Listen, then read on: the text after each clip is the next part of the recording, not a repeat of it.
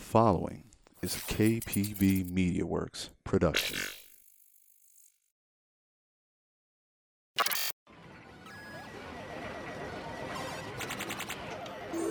Choose your fighter. And we're live. Welcome to another episode of KPB Cast, guys. With me today, I have a guy who's actually, from my understanding, he's modded UMK3 to UMK3 Plus. He also runs a classic Mortal Kombat tournament out in Cincinnati called Cincinnati Combat Classic. With us is Drew Atkins, or the Druces, as his gamer tag is known. Welcome, sir. How are you? I'm doing great, thank you. It's rare that I talk to somebody that said a set got them inside the FGC, that they wanted to be part of that. And you're one of those rare people. With my little research for you, you said that the thing that got you into the FGC was Road to Evo, Long Island Joe versus Shock. I believe it was ECT. I think so. Yeah, UMK3 finals. What was it about that set? Now, well, before that, did you know about the FGC before that set and you just, kept your distance? Or was this your first exposure to something like the FGC? It was kind of my first exposure to something like it. I hadn't been like really into fighting games or anything like that at a high level. What had happened was earlier, like sometime in 2012, I picked up MK Arcade Collection on the PS3, thinking like, I remember these games. I was pretty good at them, and then I played through the arcade ladders. I beat the arcade ladders and everything. And I was like, okay, I'm going to try some online combat. This can't be that bad. I got like double flawless, and some guy sent me a hate message right afterwards. And he's like cussing me out over the mic. And I didn't have a mic at the time. And he's like cussing me out on the mic, telling me how bad I am. And then he, sends me a hate message afterwards. It's like, wow, okay. That sounds like common online trolls, right? Yes. But then like I kind of got into it a little bit more and was trying to figure out like, okay, how do I do these combos? Because, I wasn't really good at video games back then. I mean, I could play some first person shooters and that was about it. Not very good. But then I started looking for like combo videos, how to do combos, and then I started finding UMK3 sets. I was like, oh, this is pretty cool. And then I saw that Road to Evo Grand Finals, Shock versus Joe, and I became enthralled. Like I was so like watching it, I was so excited. Like I couldn't believe like how good these guys were playing, how excited people were getting in the background, and really like I couldn't imagine people were that like into the game, because like I remember as a kid, like kids at my school would like make fun of me because I liked Mortal Kombat so much. And then like I got to the point where I could beat the kid that nobody else could beat, and then he quit. He's like, you like this game too much. I'm not playing with you anymore. Okay. Why? I mean, why were people making fun of you just because you liked MK? I mean, we just did a episode with Summoning. I'm assuming it was during the time when MK, the controversy basically died out. It's like, oh, it's just MK. Let's just move on. All the controversy is gone. Nobody really cares. I'm assuming that's why, because it's like, oh, are you just doing it just to be, it's like, oh, I'm going against the grain. Why were you receiving hate at school because you played MK? Well, because at the time it was the mid 90s and that's what kids did. It was the mid 90s, and if somebody looked different than you made fun of them for it. So, you get into a video game and kids are going to make fun of you for it. They'll find something to make fun of you for. So, it is what it is. You said when Mortal Kombat Arcade Collection came out, you bought it. It's like, hey, I was really good at these games. What other fighting games did you play, or what was your favorite genre of video games? Were you always a fighting game fanatic, or was it only Mortal Kombat for you? I'm sure you knew Street Fighter existed. Yeah. But what was your experiences with fighting games before you actually saw that set between Shock and L.I. Joe? Basically just like Street Fighter 2 and all of its variants. Alpha 3. I loved Alpha 3. My cousin and I used to go back and forth on that game all the time on the Dreamcast. I have a good story about that, but it's probably not relevant here. But and then some Killer Instinct. I used to play Killer Instinct in the arcade. Had it for the Actually, I still have it for my Super Nintendo. I got it back when it was out in the '90s, and I still have it now. So I mean, basically, just like Street Fighter 2, Alpha 3, Killer Instinct, and the MK games. Were Like you whenever I'm sorry. whenever when the Nintendo 64 came out, everybody was getting like Mario 64 and Pilot Wings. I got my Nintendo 64 on Black Friday, back before Black Friday was a thing in 1996, when the Wow. N64 had been out for a couple months, and I picked up Mortal Kombat Trilogy with it. Well, were you an arcade kid? You mentioned arcades, or did you grow up around the time they started dying out? I mean, I was born in '83, so I lived most of my life, in Just the like me. '90s there. Yeah, yeah. So, kind of the arcade was on its way down, but it wasn't on its way down as quickly as it was. Like it really started falling off in the in like the late '90s. But I still got a good chunk of it. Did you have a good competitive scene around you? Because again, like we spoke with a lot of people in this podcast. The arcade scene was huge, even during its dying days. Yes, you may not have been able to find much games or much arcades anymore, but did you experience any competitive scenes where you lived?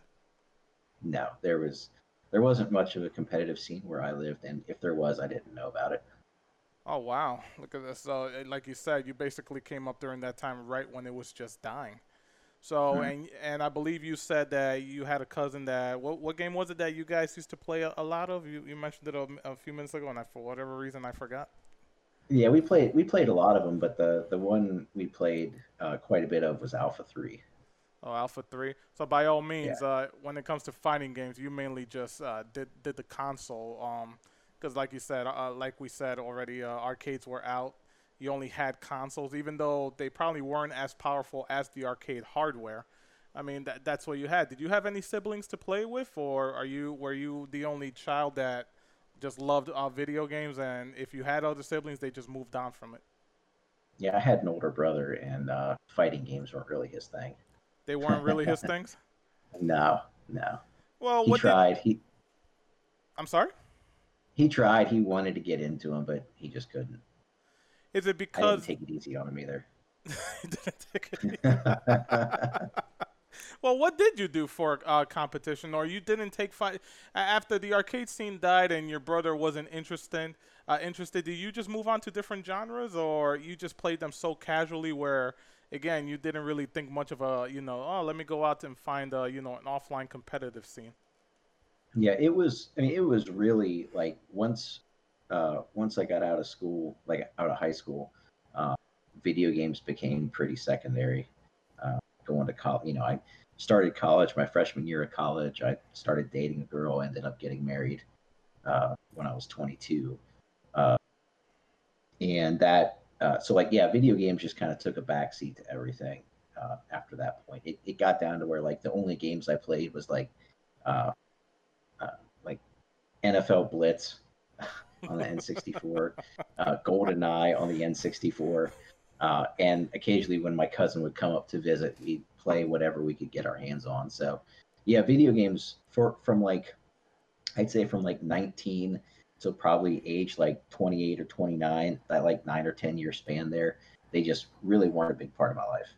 Man, NFL Blitz, that was like one of my favorite games. NBA Jam was fun, but then you come NFL Blitz and you could do the Hulk Hogan leg drop on people. Dude, that was like the greatest freaking game ever. Yeah, NFL Blitz 2000 is one of the three games that I have that is like justifying why I keep my Nintendo 64. Like, there's a whole library worth of games that are worth playing. But for me, it's Blitz 2000, GoldenEye, and Mortal Kombat Trilogy.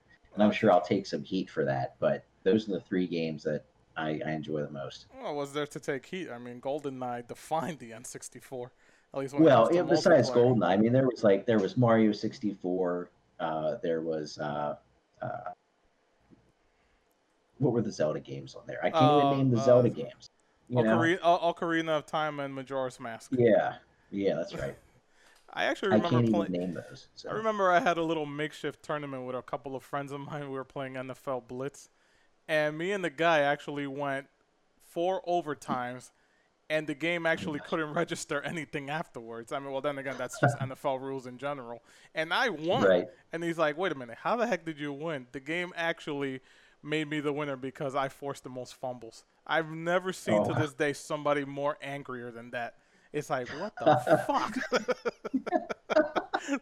So the angriest I ever saw my cousin when we were playing Alpha 3 was I had a win streak going against him, and it was during election season in 2004, and I won't get into the specifics, but it was not just a 27 match win streak, it was a 54 round win streak. Like, he did not take a single round in those 27 matches, and he started going in on politics. I was like, all right, if we're gonna do this, I'm just gonna turn the console off. But that's how heated up he got about it. Jesus, I mean, that's a wait, what? Jeez, I wonder how would that go today? Oh boy. Anyway, anyway, going back to the Road to Evo set. Yeah. What was it exactly about that set? You already mentioned this. Like, wait, people could be this competitive at this. I mean, was it also the fact that the game just moves so fast at a high at the skill levels those guys play? Was it just the simple fact that it's like, man, people could do this in UMK3? I mean, I've been playing this game for a while, but you didn't have the offline experience via arcades. Right. What else could you describe why, something in your brain just went, this is what I want to follow. This is what this is what I want to dedicate some time that I have for gaming. I want to follow the FGC offline. Right. Well, the classic MK games were, growing up and up to that point, were still my favorite set of games. And they were just playing the game at a speed and at a skill level that I didn't know was even fathomable. Like, just watching these guys, the way they were playing, and even the commentary helped a little bit too. I think Sweet Johnny Cage was on the mic for the majority of that one. Yes. And even just the energy that he brought just through the commentary, hyped me up some. And then like the crowd in the background, like somebody would pull a big combo and you could hear the crowd, get up for it and everything. That for me, I think was the biggest, that, and then the skill level that they played at. That's what just had my jaw dropping the entire time. Like, these guys are that good playing at that level, and people get excited about it. It was awesome. Yeah, you mentioned the crowd, and I'm sure you've seen the Shock episode, and we did mention it on there. And like you said, some of the people back there are still, some of the biggest names within the community. And you're right. When you see a crowd, and even the crowd back then who weren't really knowledgeable with that game, I mean, they were behind everything, every little combo, every drop combo, every confirm. And we all know Mortal Kombat over the years, after all the controversy was done, it was more looked at as a joke compared to other games like Street Fighter. But again, like, crowd reaction, it sells a lot. And and like you said, that was one of the biggest things for you, just watching, man. Even though some of these people, you may have not known them at the time, maybe they don't know the game, they know of it, but it's just seeing this game at such a high level, and that game moves so ridiculously fast. The crowd was also a big factor for you, right? Right, yeah. And like the turning point, I think, was actually kind of early on in the match. It was because Shock came up out of losers finals, and Joe went through the winners bracket all the way. But Shock pulls this combo with Sonya against Joe in the corner, just this pop-up combo into a jump kick, and then the crowd's going, and then he hits him with the roundhouse, and the crowd gets a little bit louder, and then he hits him with the leg grab, and Sweet Johnny Cage basically breaks the mic out of excitement. And then, Shock loses the match, but just all the excitement right then and there was like, like this is the best game in the world. I don't care how good other games at the time might have looked compared to it. I don't care how technically sound some other games might have been. Like, this was like the game. Of course. Now you watched this. What year did you watch it? That Uh, set. Sometime in late 2012 or early 2013, probably And late 2012. how did you come across it? Do you just see it on YouTube? It's like, oh look, UMK3. Let me just see what's going on. How did you come across this set? Yeah, that's what it was. It was I was just searching for UMK3 videos on YouTube, and it popped up. Oh sweet. So after you saw that set and your mind was blown, what was your next step towards trying to see how can I do this? How could I be part of the offline community?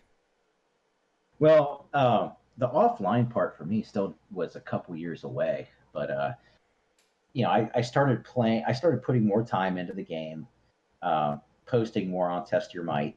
Um, back that was back when the classic section was a lot more active Of than what it course. is now, and finding more people to play on MK Arcade Collection, getting MAME on the computer and playing people online through MAME.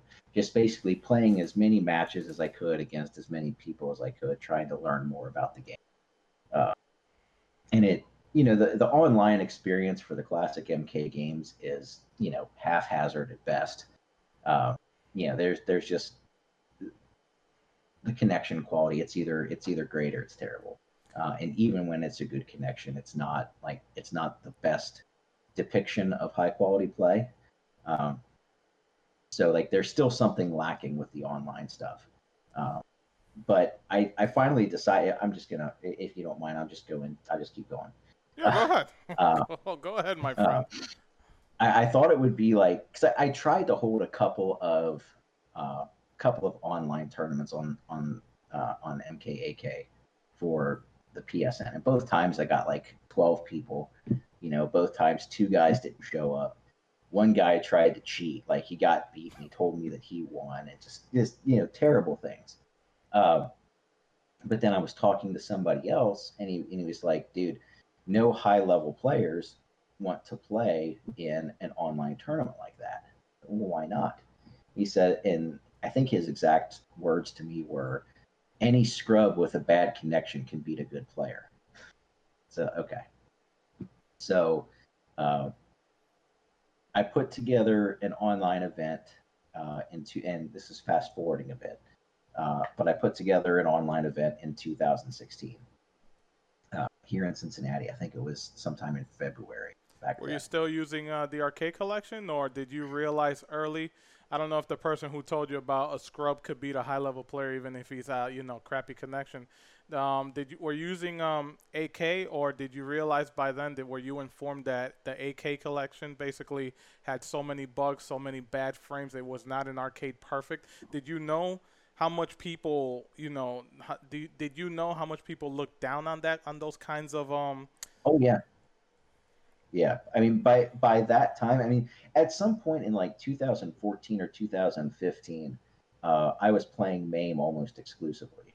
It was like I would go back to Arcade Collection just to try to play people and find people and tell them to get MAME so we could play on a better platform. So yeah, by 2016, it was basically MAME exclusively, and that's what we played the tournament on. I actually never had MAME on my computer, believe it or not. Mainly because I've just had access to offline play as much as I have here in the East Mhm. Coast.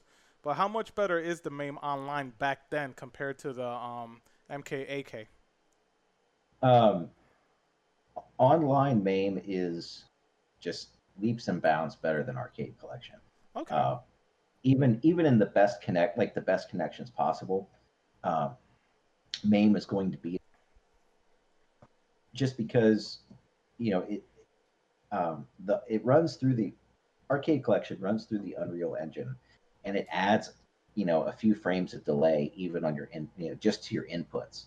I mean, it did good things with the sound. Like the sound is great on Arcade Collection, but the inputs, because everything runs through uh, Unreal Engine into emulation. Uh, it adds extra frames of delay, and it's just it's not good quality play. So you So so you organized something. You said 2016. How did that go for you? Was uh, that your let- first time organizing an online tournament? 2016 was the first offline tournament. I had a couple online tournaments back in like 2014, Okay. maybe one in 2015. Yeah, but organized an offline event in 2016. Oh, offline. Uh, Okay. yeah, offline. Uh, ended up with 13 people, uh, and we played. We had one event, and that was UMK3. Uh, and we had a couple of recognizable names like Juggernaut. I think anybody in the classic community knows who Juggernaut is. Of course. Uh, yeah, and No Doubt was there. He won the tournament. There's a guy that had a couple names, Miss Spin, uh, uh, a name that you can't say now because it's not a nice name. And I think he went by Katie or something else. But he has a guy posing posing as a girl. It's a long story there that doesn't need to be gone. We don't need to go into it here. But he was there. Several other guys, or that was probably like the three guys like that brought the most name recognition to the tournament. There's a Be- guy that's fairly prominent, like in the actual like arcade community. Uh, his YouTube channel is Your MK Arcade Source. I know that He guy was very there. well. Great, great, Yeah, great channel. yeah, he was there. Some other guys like McLovins from back in the Xbox days was there. Um, a guy named Dubson. I don't know if it was just Dubson or Dubson965 back in those days. He was there. I can't go through like all the names. I can't remember all the names. I'll probably leave somebody out and feel bad. But it was a very hype event that everybody really enjoyed. Let me ask you this question before we go on with that, because that's definitely a topic we're gonna hit on big. Before you decided to start organizing offline events, take us a little bit between the time that you found about the FGC and between the time that you decided to start running events. That time frame right in the middle. What was it like for you? Um, it trying to navigate in the certain aspects of the community. I think I don't know the best way to put it. Well, by the There's, way, you know, are we talking about only the NRS community, or are we talking about the FGC community in whole? Did you only want to stay to the NRS because that's what you knew, or were you trying to get involved with everything? honestly, I was just trying to stay involved with the classic MK part of Okay, the all right. community. Yeah, that's it. And again, that's all you wanted to stick to. But again, take us a little bit through your timeline between when you found them and before you started wanting to organize events. Well, what was it like? Was it very welcoming? Did you see some things you may not have liked, how some players were treated? I'm sure you got a lot of shit talk online because that's what some people just do. Take us Yeah. Oh, through yeah. that. A lot of that, a lot of talk. Um, Surprised at how angry people got uh, over a video game. I mean, like I'm pretty relaxed most of the time. I like to think I'm soft spoken, and I occasionally do get frustrated. Of course, everybody does. But I was really surprised at how upset some people got. But I kind of just tried to weed those people out and just stay with hang with people that were into the game but were also cool.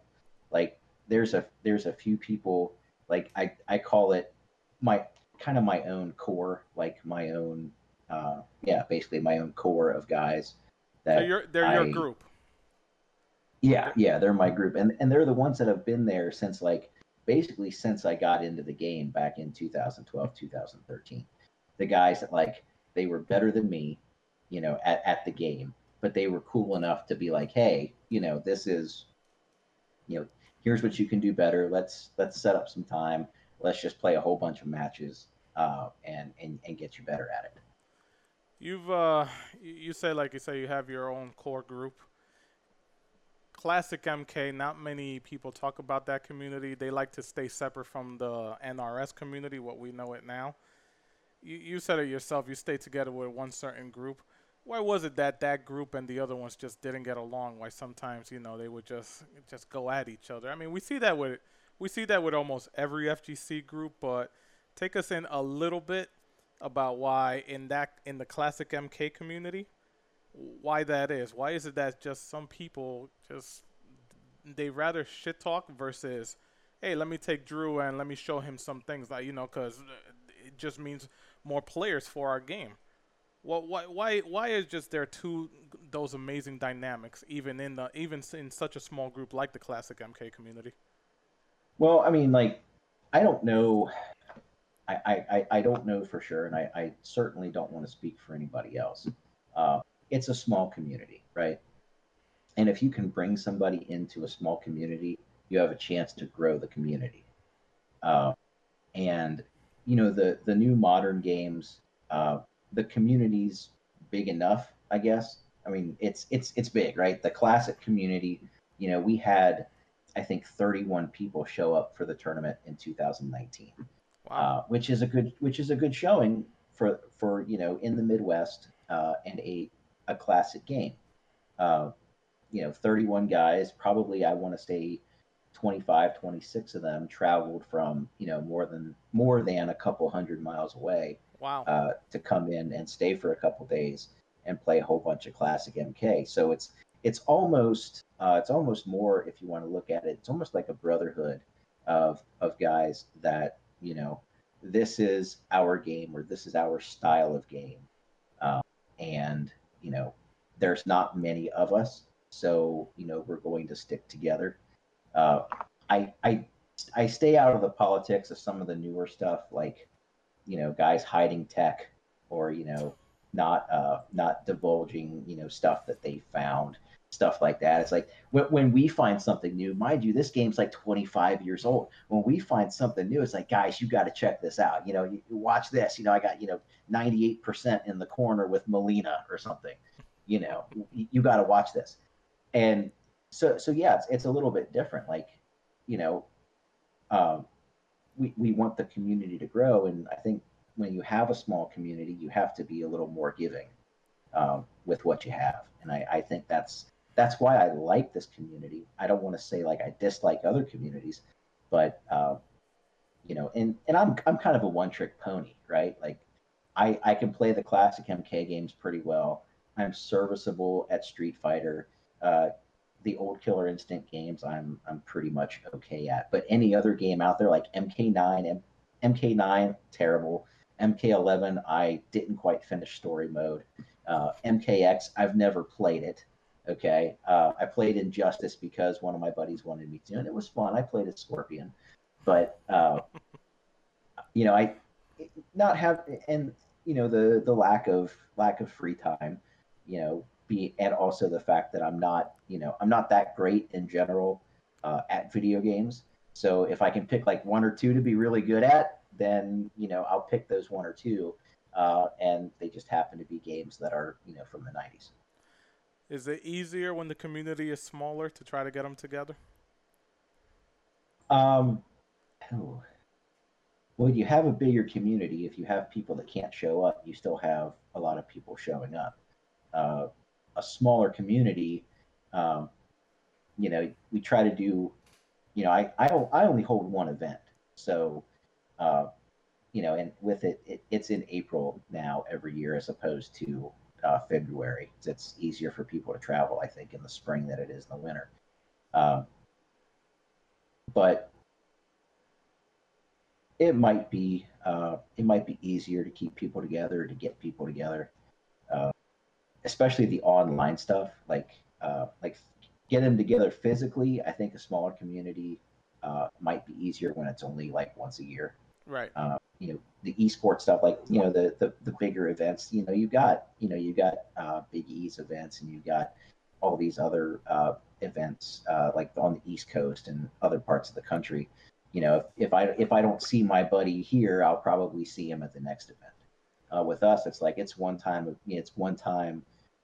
one like one weekend out of the year we're going to be like, MK, like camels. They can drink drink a whole crap ton of water at once and then not drink any water for a couple weeks and be fine. Yeah. We get as much much high quality offline MK with as many people as we can get in a very short period of time, and then we just keep the hype going for the next year.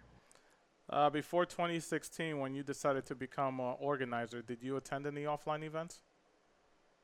That's a good question. No, I had not. At least not on purpose. I think I walked into Arcade Legacy once when there was an event going on. I just kind of rubbernecked a little bit and kind of looked around, saw what they were doing, and that was about it. What was it that they were doing? Street Fighter tournament, Mortal Kombat tournament, Tekken tournament? I can't remember. I can't even remember what it was. I think there were several games going on. I can't remember what they were though. Well, did you regret not going to many offline events after you found out about the offline competition FGC, or like you say, you just had too much more going on in life where you could only dedicate but so much time to video games?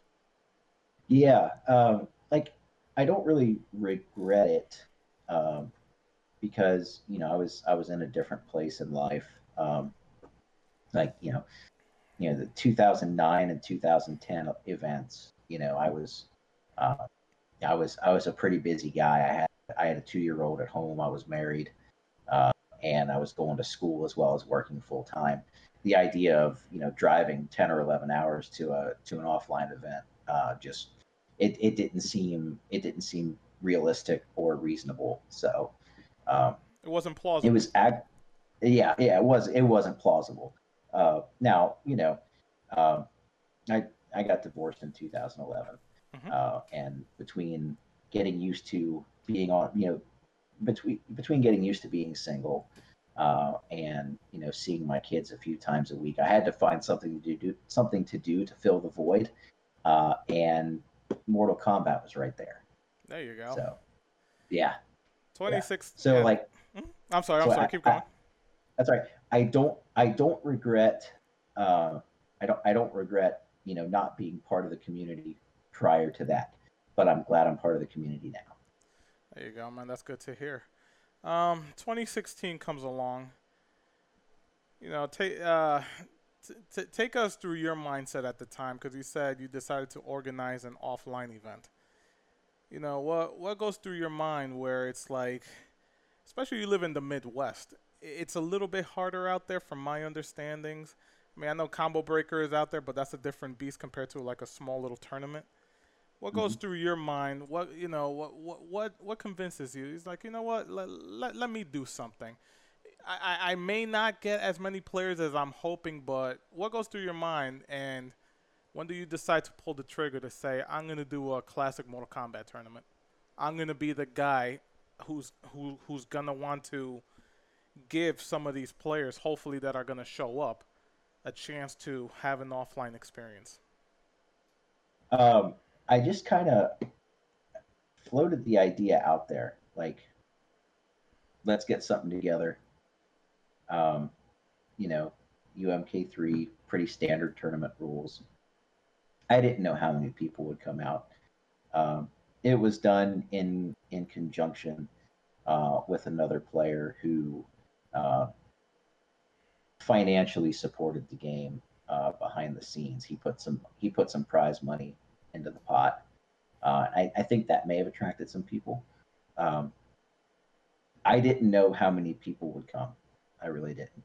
But I thought, there's, I knew of like 5 or 6 guys in the immediate area that were within like a half hour of me that played classic Mortal Kombat that were pretty good at it.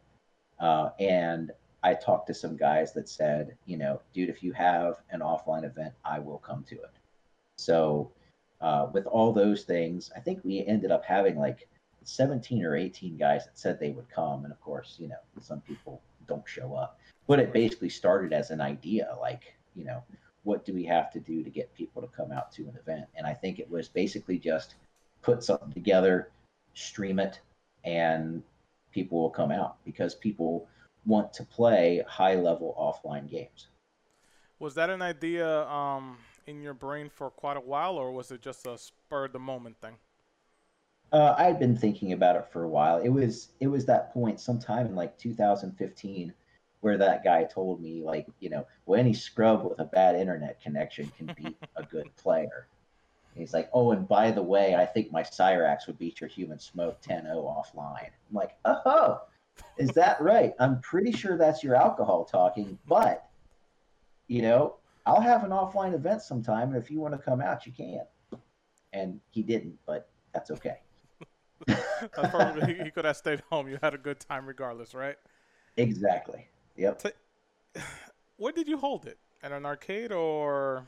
Yeah, it was at Arcade Legacy, kind of on the suburban outskirts, the northernmost part of Cincinnati. Uh, Arcade Legacy. Jesse owns the place. He's a really good guy. The first event, like he let us set, he had us set up in the arcade. He let us use his streaming equipment, and it was just like a $8 venue fee or something, and that was good for access to the arcade. Everything in the arcade all day long. So it wasn't just like you come in, play MK, and go home. Like there's a whole probably like 4,000 or 5,000 square foot arcade to play in, as well as other consoles and things that were out there for play. Actually, it's funny. We just finished talking to Summoning, and when him and James MK started their little offline series, I did ask him the same question. I mean, I didn't really ask you because you already answered it, but well, you know what? I'll ask it for you anyway. I mean, how does an arcade owner? Well, you said the guy's a really good guy. He sounds like he's a gamer. He opened up a arcade, just to bring back something from the past that he loved. But how was it talking to him? It's like, hey man, I want to come and bring a Mortal Kombat tournament here. How did he take the idea, and how did you approach him with it? Well, we had built up a little bit of a relationship prior to that. I had met another player who's local, McLovins, and we met up at Arcade Legacy, and he knew Jesse a whole lot better than I did. But through McLovins, I got to know Jesse a little bit more. Built a relationship with him. Like I said, he's a great guy. Likes the classics, keeps his machines in good shape, which is kind of it's a must if you're going to hold something at an arcade. Yeah, well, there's a 16-bit down here in Cincinnati that it's just like obviously it's a bar with arcade games in it, and it's treated more like a bar with arcade games as a storage facility. Right. I went in there one time, and the UMK3 machine, half the buttons didn't work. I had to random select to get to the bottom row of characters because I couldn't use the down button. And then I got Ermac, who all of his special moves involve, going down, and so I had to win using everything but down. Drunk people don't notice when the buttons don't work. Right. But yeah, Jesse, he runs events of his own at Arcade Legacy, and so over time, I was like, I know you run some events up here. Would it be cool if we came up here and we had a classic Mortal Kombat tournament? And he was good with it. I mean, I don't remember the exact conversation with it being 5.5 years ago, but yeah, he was cool with it, and people came and people played.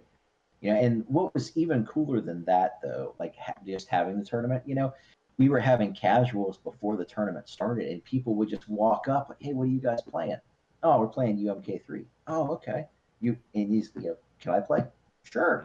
Hand them a controller. They play 2 or 3 matches. They get their butts kicked and they walk away, unfortunately. But yeah, because people think, oh, they're playing an old Mortal Kombat game. Here comes a jump kick, and I'm just going to jump all over the place, which is a terrible idea. But and we had some people occasionally like just kind of filter in and out during the tournament watching. Some people stuck around for almost the entire tournament, just standing there watching. So and that was pretty cool. Yeah, that's kind of how the arcade thing went as far as getting the tournament set up. Let me ask you this, more on this. What are the logistics like, you know, organizing a tournament for a game where it's Mortal Kombat. It's not Third Strike, where if anybody announces a Third Strike tournament, chances are you're going to get about 40 to 50 people. You know, it has a bigger fan base. We understand that. But what are the logistics for you? You only have the forums. There's not really, I mean, there's a rabid fan base, but it's not a big fan base. But Right. so what are some things that go through your mind knowing well that I'm going to put my foot down, I'm going to be the guy who does it? What kind of things go through your mind? It's like, how am I going to advertise it? Who am I going to talk to? Walk us through that. What are the logistics of running a classic Mortal Kombat tournament? Um, there is a lot of there's a lot of social stuff that goes on. Um, Hang on a second. Setting things up, test your might. The classic section is just not what it used to be, unfortunately. But I still post there so people are aware of it. Um, Through like there's a couple of Facebook pages that are kind of dedicated to classic arcade MK. Um, Twitter, there's some people from Twitter, that are interested in it. It's a lot of, and then there's Discord. There's like, I'm looking at my Discord right now, and I see 5 Mortal Kombat Discords that I'm a part of. So there's a lot of that. There's a lot of like, hey, I'm having this tournament. Let me show you some archived footage from events in the past. Link up some YouTube videos. You know, do stuff like that to get people hyped up about it. Advertise the fact that it's on a basically controller neutral platform, that it doesn't matter if you're a pad player or what pad you play on, or if you play on a stick. It's accessible for you. That's a big draw of it. Is you have a cabinet only tournament, and unfortunately you end up getting probably you get probably about half of the people that you would expect to come otherwise that would show up. And then the quality of the gameplay is going to be lower too, because not everybody grew up with an arcade around the corner, or not everybody has an arcade machine, in their kitchen or in their dining room now, which I've seen that, or just somewhere in their house. And even then, not everybody has the fight stick from MK9. I just recently, a few months ago, acquired a stick setup from. It's an Xbox MK9 stick that I just started practicing on. But not everybody has access to those things. So what when we put it out there, we say, it doesn't matter, if it's a PS3 controller, PS4, any console controller, you can even use a keyboard if you want to. You just have to respect the input and the button rules. One button for an input and one input for a button. Hold on a second, my cat wants to say hi. There we go. But having a controller neutral platform, I think, is a big draw for guys too. All right then. So we've already talked about the logistics of it. Now you're gonna go in, and here you are. It's like, holy crap! I said I'm gonna do it. I'm gonna, here's the day. What goes through your mind when the day starts? It's like, well, I got this tournament I organized. Let us know about that. Was this the first ever tournament for any kind of video game you've ever organized? Yeah, it was. Did anybody give you any pointers? I had talked to a few people that were helpful. Like Shock was helpful. A couple local guys were pretty helpful. Just talking about things to do. And there's one guy that he's local, used to work for Arcade Legacy. Like, he set up some overlays for me and everything. Showed me how XSplit worked. I had no idea how any of that worked at the time, but he showed me how all that worked. Told me what to do, what not to do, stuff like that. So I did get a lot of help. I was more nervous at the beginning of everything, and I still get nervous. Like, so there's the lead ups before the event, there's like, okay, we're 6 months out, we got to do this. We're 3 months out, we got to do this. 2 months out, 1 month out. It gets to the week of the event, and I'm like, I'm stressed out the entire week. Like, I'm stressed out to the point where like I basically like I eat about half as much as I normally do, because like how many people are going to show up? All these people said they have, you know, there's been some smack talk. Am I going to have to deal with guys getting real intense with each other? Fortunately, that's never happened. At least not at my events, it hasn't. I saw it at Summer Jam in 2018, but at my events, no, it's never happened. Everybody's pretty cool. But you worry like what kind of issues are going to pop up. You got to tell people like hey, I've got this off-brand 360 controller that I bought at GameStop 5 years ago. Can I hook it up? Like, well, yeah, you can try. I hope you brought a driver with you in case it doesn't work. And that's just like a learning experience for me and for other people as well.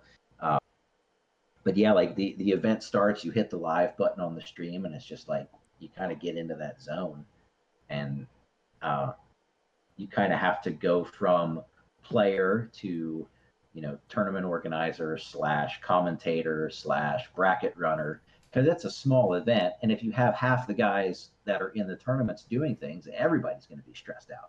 So I have like one or two guys that I ask to kind of trail me and help me out and stuff, because I like to play in the events too, and I feel really bad about asking somebody to not play so they can help run the event. And of course, things go over. Things take longer than you expect them to. People get frustrated about that. But all in all, it's still a great time, because like once the lights are off and the tournament's over for the night, I think we ended up like Saturday night into Sunday, we ended up like going out to a Waffle House at like 1:30 in the morning, and everybody just like hung out there until they left, and then we all showed back up at 10 or 11 o'clock on the Sunday morning to finish out all the event. So it goes from like almost this like exponentially down, like, oh god, here we go again, why do I do this, to oh man, this is the best thing ever. You mentioned something. It's hard to go from player to organizer. It is hard because, again, Classic MK, very small community. I mean, what are the chances are you going to get to play with some of the best MK players, right? Well, I mean, right. how many chances are you going to get to play offline? How hard was it for you? Did you said you played it at your first event, or did you completely do it just organizer role? Yeah, I've played at all of my events. I think there was one event I was just so burnt out. I'm like, guys, I'm just going to commentate. You guys play. I had one guy stand up like, what are you doing? Why aren't you playing? I'm like, dude, I'm beat. I'm beat. You can only run on caffeine and 50% combos for so long.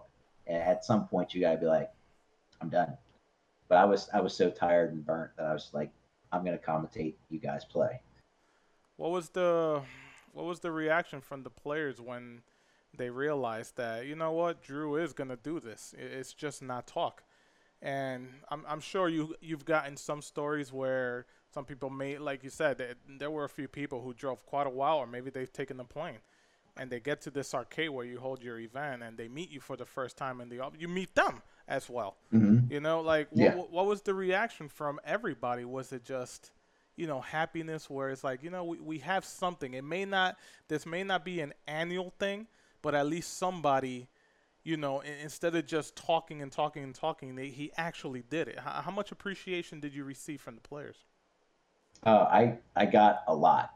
Like after the event, Juggernaut came up and gave me this big old hug, like, thanks for doing this, man. This was awesome.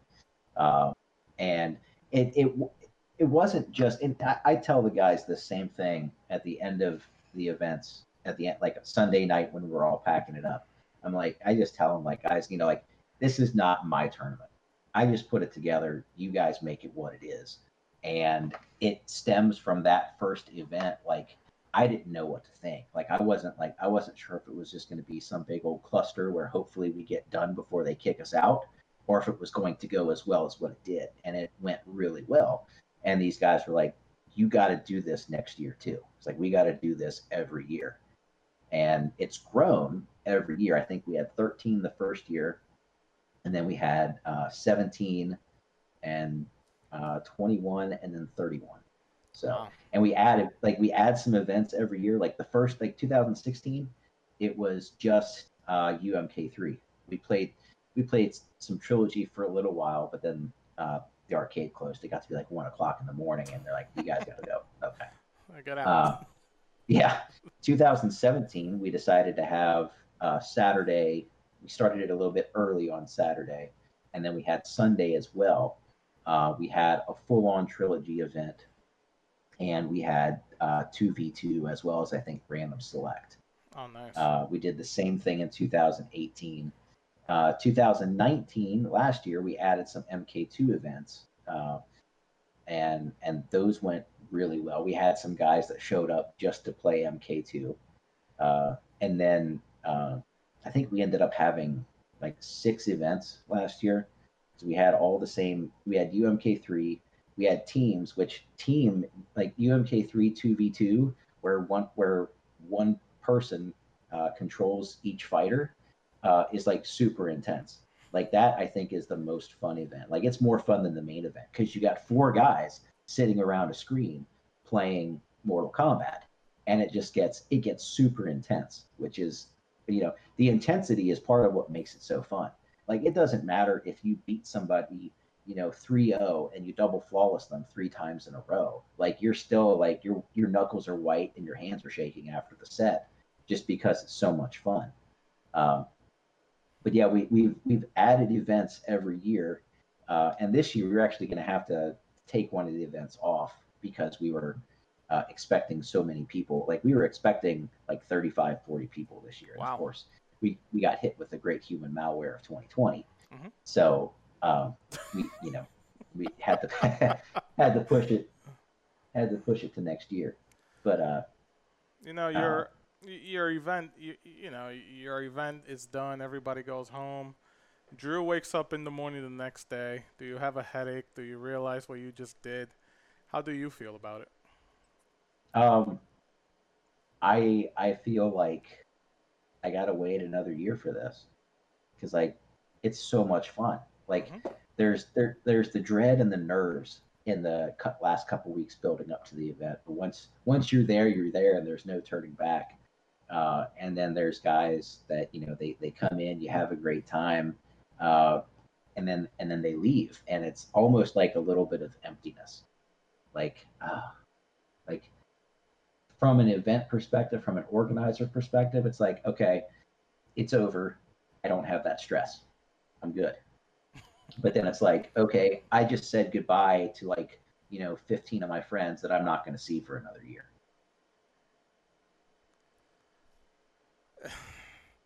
But again, like you said, the stress is over.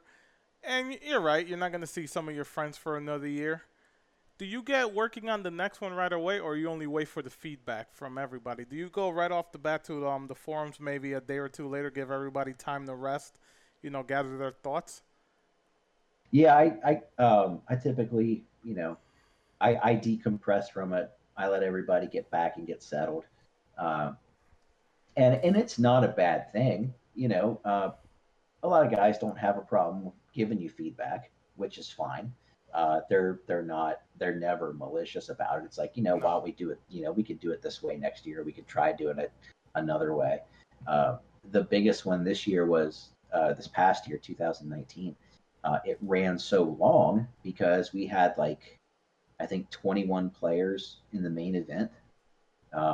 There were 31 people total at the event. Some people just came for MK2, and some people didn't play at all. They just showed up to hang out and play casuals. But it's like, we have to do something about the time. So, we only have so much of it. We get 12 or 13 hours on Saturday, 12 or 13 hours on Sunday. And that's a lot to cram in when you're trying to get it all on stream. So I decided, after consulting with some of the guys in the community, I just decided that instead of just doing a flat out double elimination tournament, that we would do pool play, and then from the pools we would cut to the top 12 or something like that.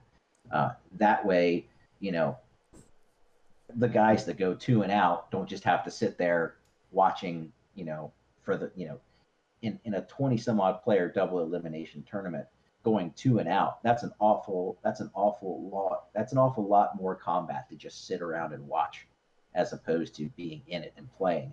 And I actually felt bad about that, because there were I think 3 or 4 guys that went 2 and out. Wow. And they just kind of sat there, you know, waiting for the next event to start. I mean, they were watching Mortal Kombat and hanging out, but it's like, if you do pool play with like 7 or 8 guys per pool, you're at least going to get, you know, 7 matches in, you know, as opposed to 2. What did the online trolls? What kind of feedback did the online trolls give you? The ones that it's like, you know, you guys are never gonna come in. Did you just ignore them? Yeah, I do. Used to not ignore them, but then I decided it was just better to ignore it than waste my breath, or waste, you know, waste time on the keyboard, trying to respond to them. Yeah. All right, man, that's awesome. Now, you said this is a Cincinnati Combat Classic. Unfortunately, because of 2020, so it's been run since 2016. I'm sure you already got some dates for 2021. I believe I saw a flyer for them already.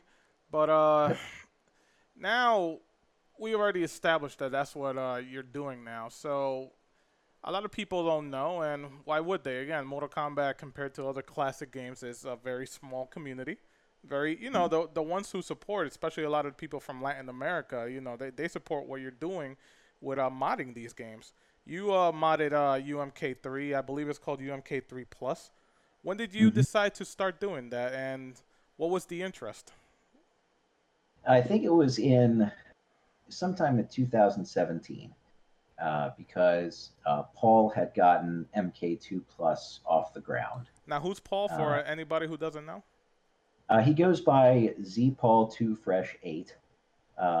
He's got a YouTube channel out there as well, and he's the creator of Mortal Kombat 2 Plus, Mortal Kombat Plus, co-creator with me on UMK3 Plus. MortalKombatPlus.com is the website, best place that you can go to get information about those games. But, you know, I watched what he was doing. I got in touch with a guy named Abystus, who is a pretty good hacker. Like you name a Midway game, and he's probably been in there hacking it, which is pretty cool to see. Wow. Combined with a couple of other hacks that I had seen out there, and some. Now, I was never active in the Mugen community, but I'd seen some of it. And it's just like, the thought is good, the execution is terrible. All these overpowered, ridiculous characters. But you know what? Yeah. People love them. You know, Bear Sub-Zero, you know? Omega God, for us KOF players, Omega God Chrysalid times 1,000. It's like well, why is this necessary? But people love it. Yeah, well, there's my favorites are Bear Sub-Zero and Cyber Aqua. Yes. Like Robot Aqua. But again, but yeah, and there were some other hacks of the game that were going around that may not have been as well received as they could have been. And that's actually why Paul started MK2 Plus, was because there was a hack of MK2 that came out that he was just kind of disappointed in, and he thought, you know, maybe I can do something. And he did. But I started talking with him, talking with Abystus, a couple guys within the Mortal Kombat community, and it's like, okay, you know, maybe I can do something with UMK3. You know, went to YouTube, and like you can see all these different bugs and glitches and stuff. It's like, oh, we got to figure out a way to fix those. You know, Rain's not in UMK3 in the arcade, but he's in Trilogy and he's in the console versions. It would be cool to add him. You know, give Classic Sub-Zero a second fatality. You know, competition in the games as far as like, I don't know if you've played much UMK3, but like you can, if you win 4 or 5 games in a row and then you lose one, your score resets. So instead of it showing like 4-1, it's now 0-1.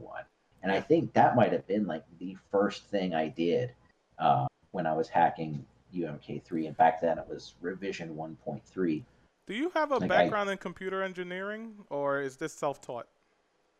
It's self-taught. I am I work in IT. I always have. I was always a hardware guy.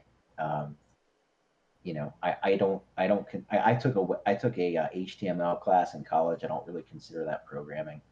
Uh, but what programming I do know started back in 2017. Wow. Yeah, I decided that like I want to get into this. I want to learn it.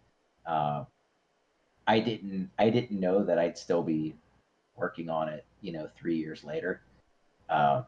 Fortunately, I have a wife that supports one hobby and tolerates this hobby. So, uh, What language did those What language did those games use, or do you have to?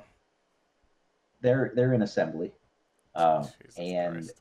it started out using the main debugger and a hex editor, and just going through the Texas Instruments TMS 34010. That's the CPU that's used. Going through the user guide to figure out what these different commands did, how they worked, memory, writing the memory addresses, memory flags, all this other stuff. Big learning curve. And somebody said like, you should learn on like, Asteroids or something, or Pac-Man, not Mortal Kombat.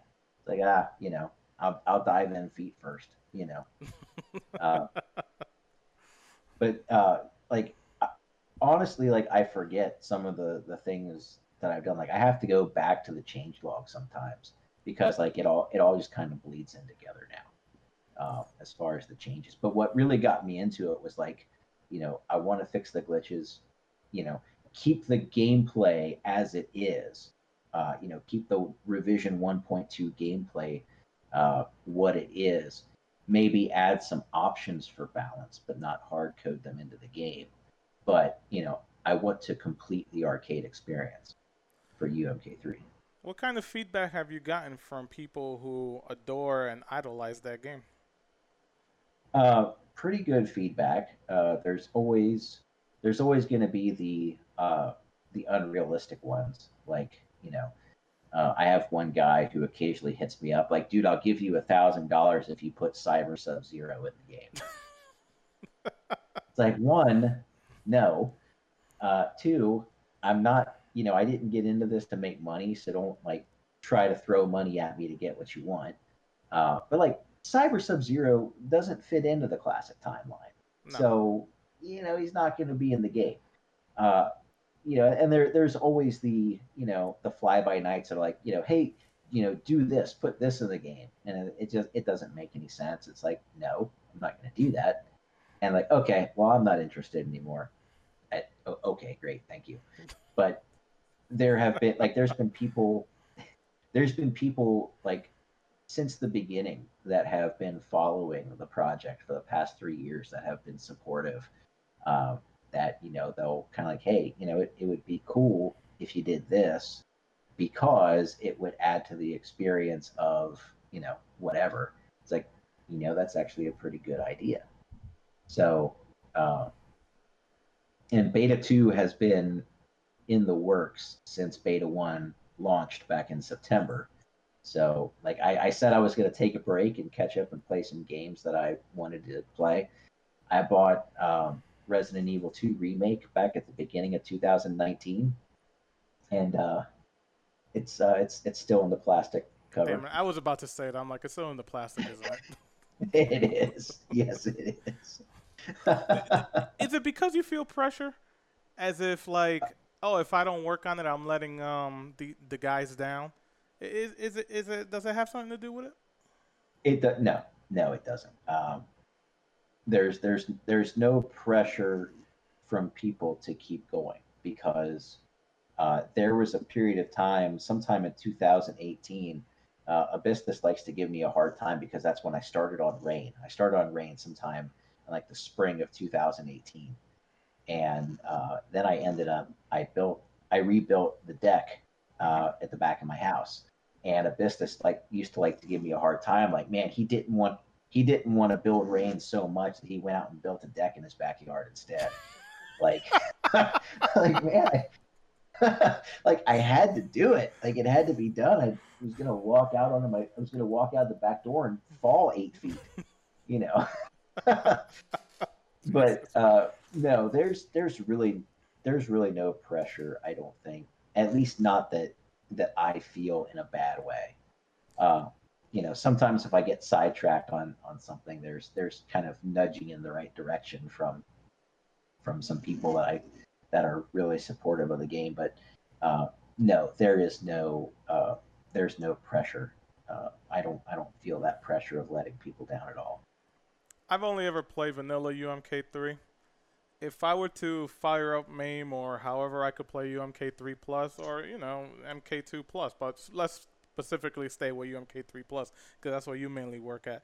Would I recognize the game, or have you changed so much, like, you know, maybe new moves for characters, or, you know, did you do your best to get rid of glitch jabs? I mean, how would you tell somebody who's only ever played vanilla UMK3 that this is still the same game, it's just that all the BS is gone? Or have you changed so much of it where I would actually think it's a completely different game? No, it's the same game. From a gameplay perspective, I would tell you that, you know, glitch jabs are still there. As a high-level player, they are beatable. Mm-hmm. They are absolutely beatable. But there is a combat code now to lock out glitch jabs. So, like, you sweet. are pushing the punch button, but as soon as you hold in block to try to keep punching and block at the same time, you're just going to go into the block animation. Oh, so wow. There's a combat code for that. There hasn't been any real gameplay changes. And when I say real gameplay changes, I'm talking no, like, hey, this would be a good idea. Let's put this in the game. There have been bug fixes. Like player 1 sector can fire a homing missile and then shoot a regular missile, where in 1.2, player 2 sector can't do that. He can only have one missile out at a time. And it doesn't make sense to have whichever side of the screen that you're on, or whichever controller side you have, be handicapped. That doesn't make any sense. Right. So we fixed that bug. It was like, well, should they both be able to do it, or should neither of them be able to have both missiles out? And it's like, you know, sector is bad enough as it is. If you take that away from them, nobody's going to play them anyway. So both sides can have both missiles out now. Player 2 Jax, you couldn't be charging low kick for ground pound and do a dash punch. So that got fixed. Some moves where you could get thrown while you were invisible and stay invisible, those got fixed. Shang Tsung has a morph for human smoke and robot smoke now, as well as Noob Saibot and Rain. That's right. He could have morphed into robot smoke. I forgot about that. Yeah, and what's funny is that was just like poor coding, right? Because in the game code, there's actually a spot for the robot smoke morph, but there's no inputs that would send you over to that code. Oh, that's interesting. Yeah, it was lazy. Coding by Midway back then, huh? That's basically the reason why I've been at this for as long as I have. Lazy. Well, I don't want to say lazy, because like we could, you know, I think 25 years ago they wouldn't have thought, oh man, these guys are going to be critiquing us using a debugger, telling us how bad our code was. The game back then was designed to take your quarters. Of course. And that's it. Of course. You know, I don't think they ever saw the days where machines would be on free play and guys would be like, oh, let me show you this. And, you know, I don't have to spend $5 in quarters to do it. And then beyond that, you know, MAME with save states and debuggers and things like that. I don't think they foresaw that as like, okay, guys are going to use this to expose crappy or rushed code. And I don't think it was laziness as much as it was they were rushed. You know, MK3 MK3 was already rushed out to the public as it was, to the point where they were already working on UMK3 before MK3 was released to the public. Wow. Guys like players like Shock, Juggernaut, Dead. We know the big, we know the players. Crazy Dominican, AC 1984. Have they played enough of the game where maybe they may think this should be the tournament standard version instead of the vanilla one, where we have a guy like Drusus, who has taken the time to remove all these glitches and everything. Has there been any thought about making it a tournament standard? We've run it as a tournament standard at CKK since last year, and I think it'll be the tournament standard for CKK. Nobody has objected to it because they all know that as far as the gameplay goes, what happens when you have, when your inputs count, has anything changed? And the answer is no. So the bugs that were addressed that I told you, and that Robot Smoke can input the invisibility code, go invisible, and now he can input the invisibility code again and come back visible, just like Reptile can. So there's no, all the relaunchers are still there. Honestly, all of the cheese Cabal is still S+ tier. Kung Lao has that ridiculous infinite if you can pull it off. Nightwolf can have his way with the robots whenever he wants to. All of the standard edition 1.2 gameplay is intact. So the argument for it, basically, it's like, yes, it should be the tournament standard, and of course you ban Noob Saibot, which they've pretty much always done, and you always ban Rain because he didn't exist in the arcade until a couple years ago. Of course. You being a modder for a game, we've seen it before. Some people in the gaming industry don't really like that. They put halt to a few things like Mortal Kombat 1 Mugen, that game that was being worked on. It was a labor of love. It was not anything for profit, and I believe it was NRS or whoever it was from the former Acclaim who cease and desist. And again, that's not the first time we've seen that. Have you gotten any cease and desist letters from people who basically own the IP that they see you may be modding their game and they think it may be for profit? Have you experienced any of that? Because like I said, a lot of the modding community, they are very careful. They do it as a labor of love, but you always have to watch out for that. What are your experiences with that? I have not received anything like that at all. Daniel Pacina, who plays Johnny Cage, of course. Of course, yeah. He and Paul actually have developed a good rapport and a good relationship, and he thinks the MK Plus games are really cool. I sent a picture to John Turk on his Facebook page, like, hey, look, you're the most credited actor in any MK game ever because the extra credits, they have Noob Saibot and Rain in them now, so you got like John Turk is like 9 different characters. And he thought that was pretty, he liked that. Have I gotten anything from developers? I have not. Nothing from John Tobias, nothing from Ed Boon. No cease and desist, although I'm sure someday that will come along.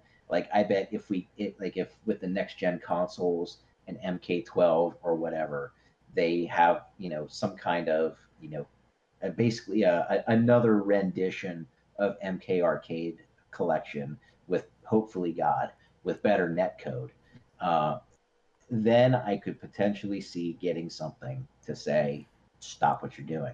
So you're safe for now. For now, I think so, because I didn't get into this to make untold riches. I didn't, I think it's really cool. I think it's really cool that people want to play the game. I look at MortalKombatPlus.com and it's got close to 3,000 downloads, as well as a couple dozen people have had it put in their arcade machines. The chips have been burned to ROMs and put in their arcade machines. I think that's the coolest thing in the world. That something that I've spent over 3 years working on is now showing up in people's arcades, and people are, 3,000 people have downloaded this game. Like that to me is the coolest thing in the world. But if anybody thinks I got into it to make money, like, I can show you like tracking all of the PayPal contributions, of course, with a K, uh, from the contributors to the game, combined with the hours I've put into it, dude, it's like 3 cents an hour. Like I I'm not in this to make money, and Paul's not in it to make money, and nobody's in this to like make money off of it. We're just in it because we love the games, and we want to make them complete. We want to make them the best that they can be.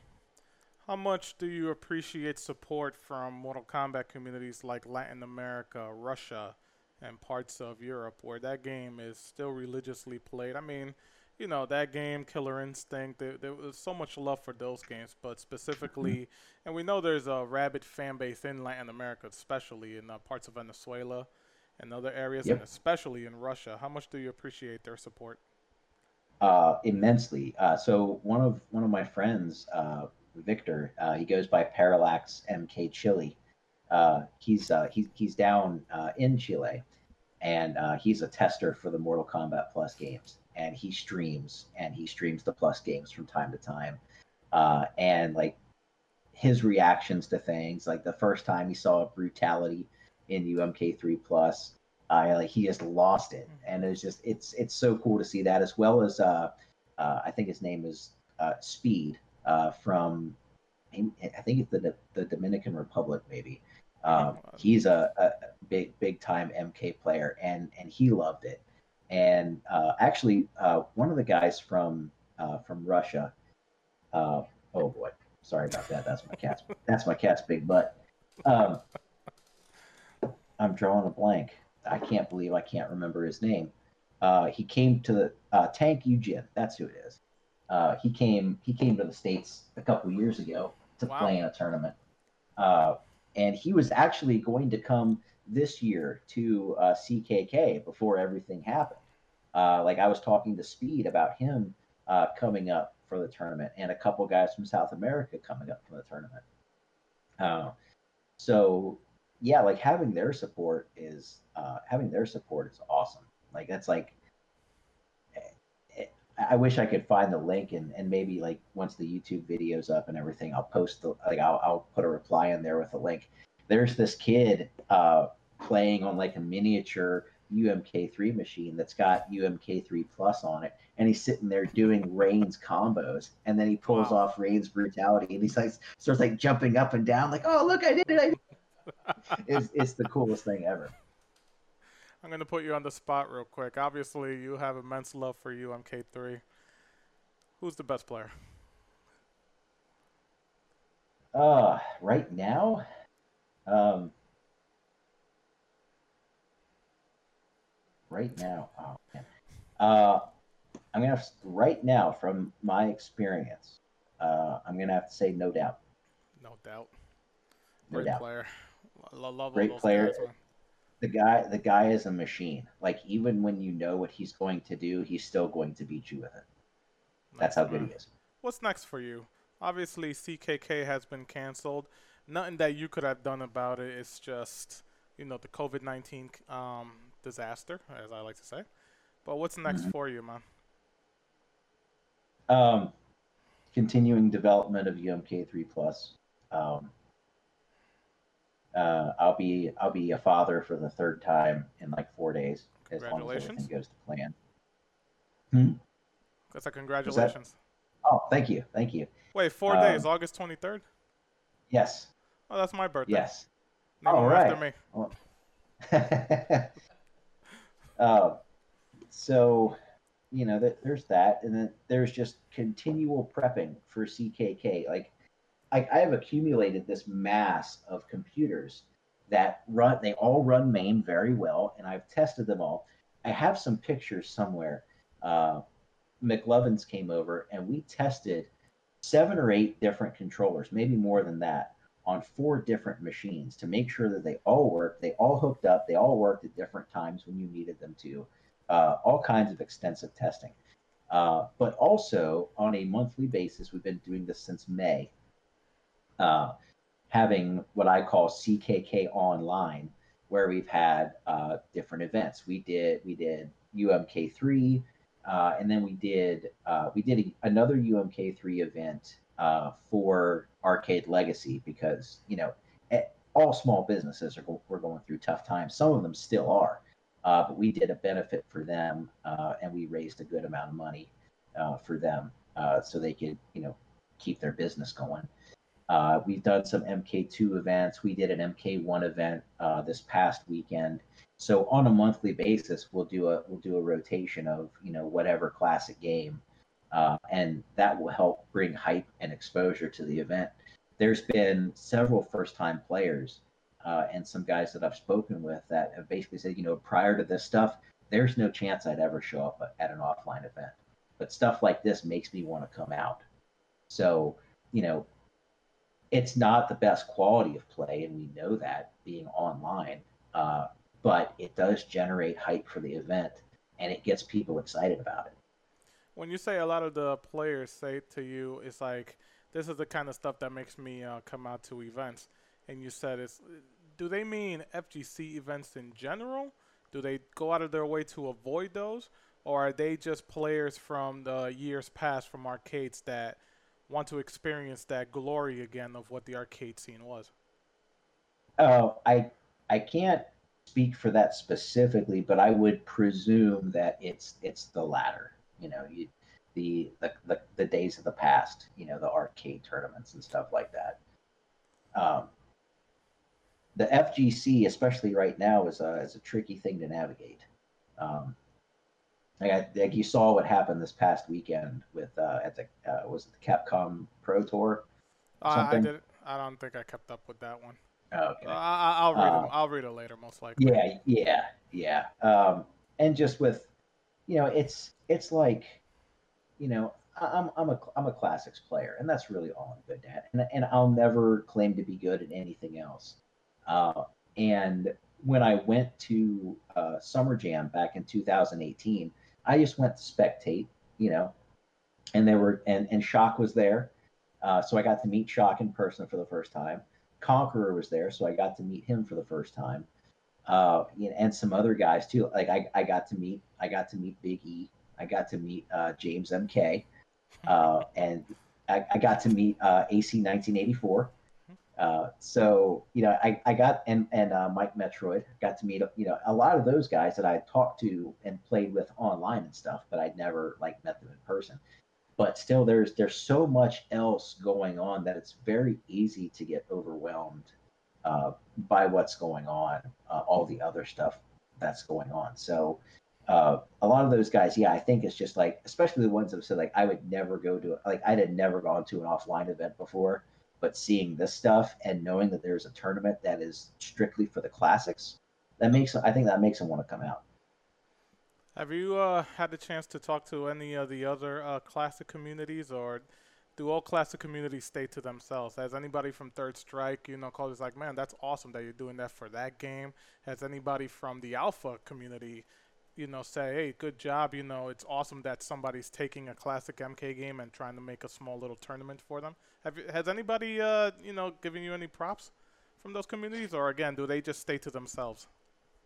I think they kind of stay to themselves. I haven't heard anything from them, and that's fine. I mean, and they haven't heard anything from me either. So that's totally fine. I get it. I mean, they're a small community, kind of like what we are with the classic MK. So they stick to their game, we stick to ours, and it's cool, But I think it's cool that people are still playing old arcade games from the '90s, the games that I grew up playing, and now I can show them to my kids, and they can be like, hey, that's pretty cool. It's really cool when when my son, who's 12, walks up and he's like, Dad, you want to play some Mortal Kombat? Well, I thought you'd never ask. Better than him begging me to play Fortnite. which I begrudgingly do sometimes. Are the fatalities turned off? No, no, of course not. I mean, it. You know, people are like, oh well, he shouldn't be able to do that. That's unrealistic. Oh, you're right. So, being able to take a spear to the heart and it only taking off like 4% of your health, that's realistic. So you're telling me you can get hit with a spear 25 times in your chest and not die and just get knocked out. Okay, yeah, let's talk about realism. And on that note, my friend, this is going to do it for this episode, Drew. Thank you very much for being here. And before we leave, of course, what are your social media outlets? Let's see. Oh boy. YouTube, Ted Drusus. That's youtube.com/Ted Drusus. Twitter is TedDrusus_MK. Ted Drusus, guys. That's how you reach him, and look out for more stuff for Mortal Kombat Plus, specifically UMK3. That's Drew. I'm Raphael, and this was another fun episode of KPB Cast, guys. Have yourself a good night and take care. Thanks, Drew, man. A lot of fun. Hey, thanks, man. I appreciate it.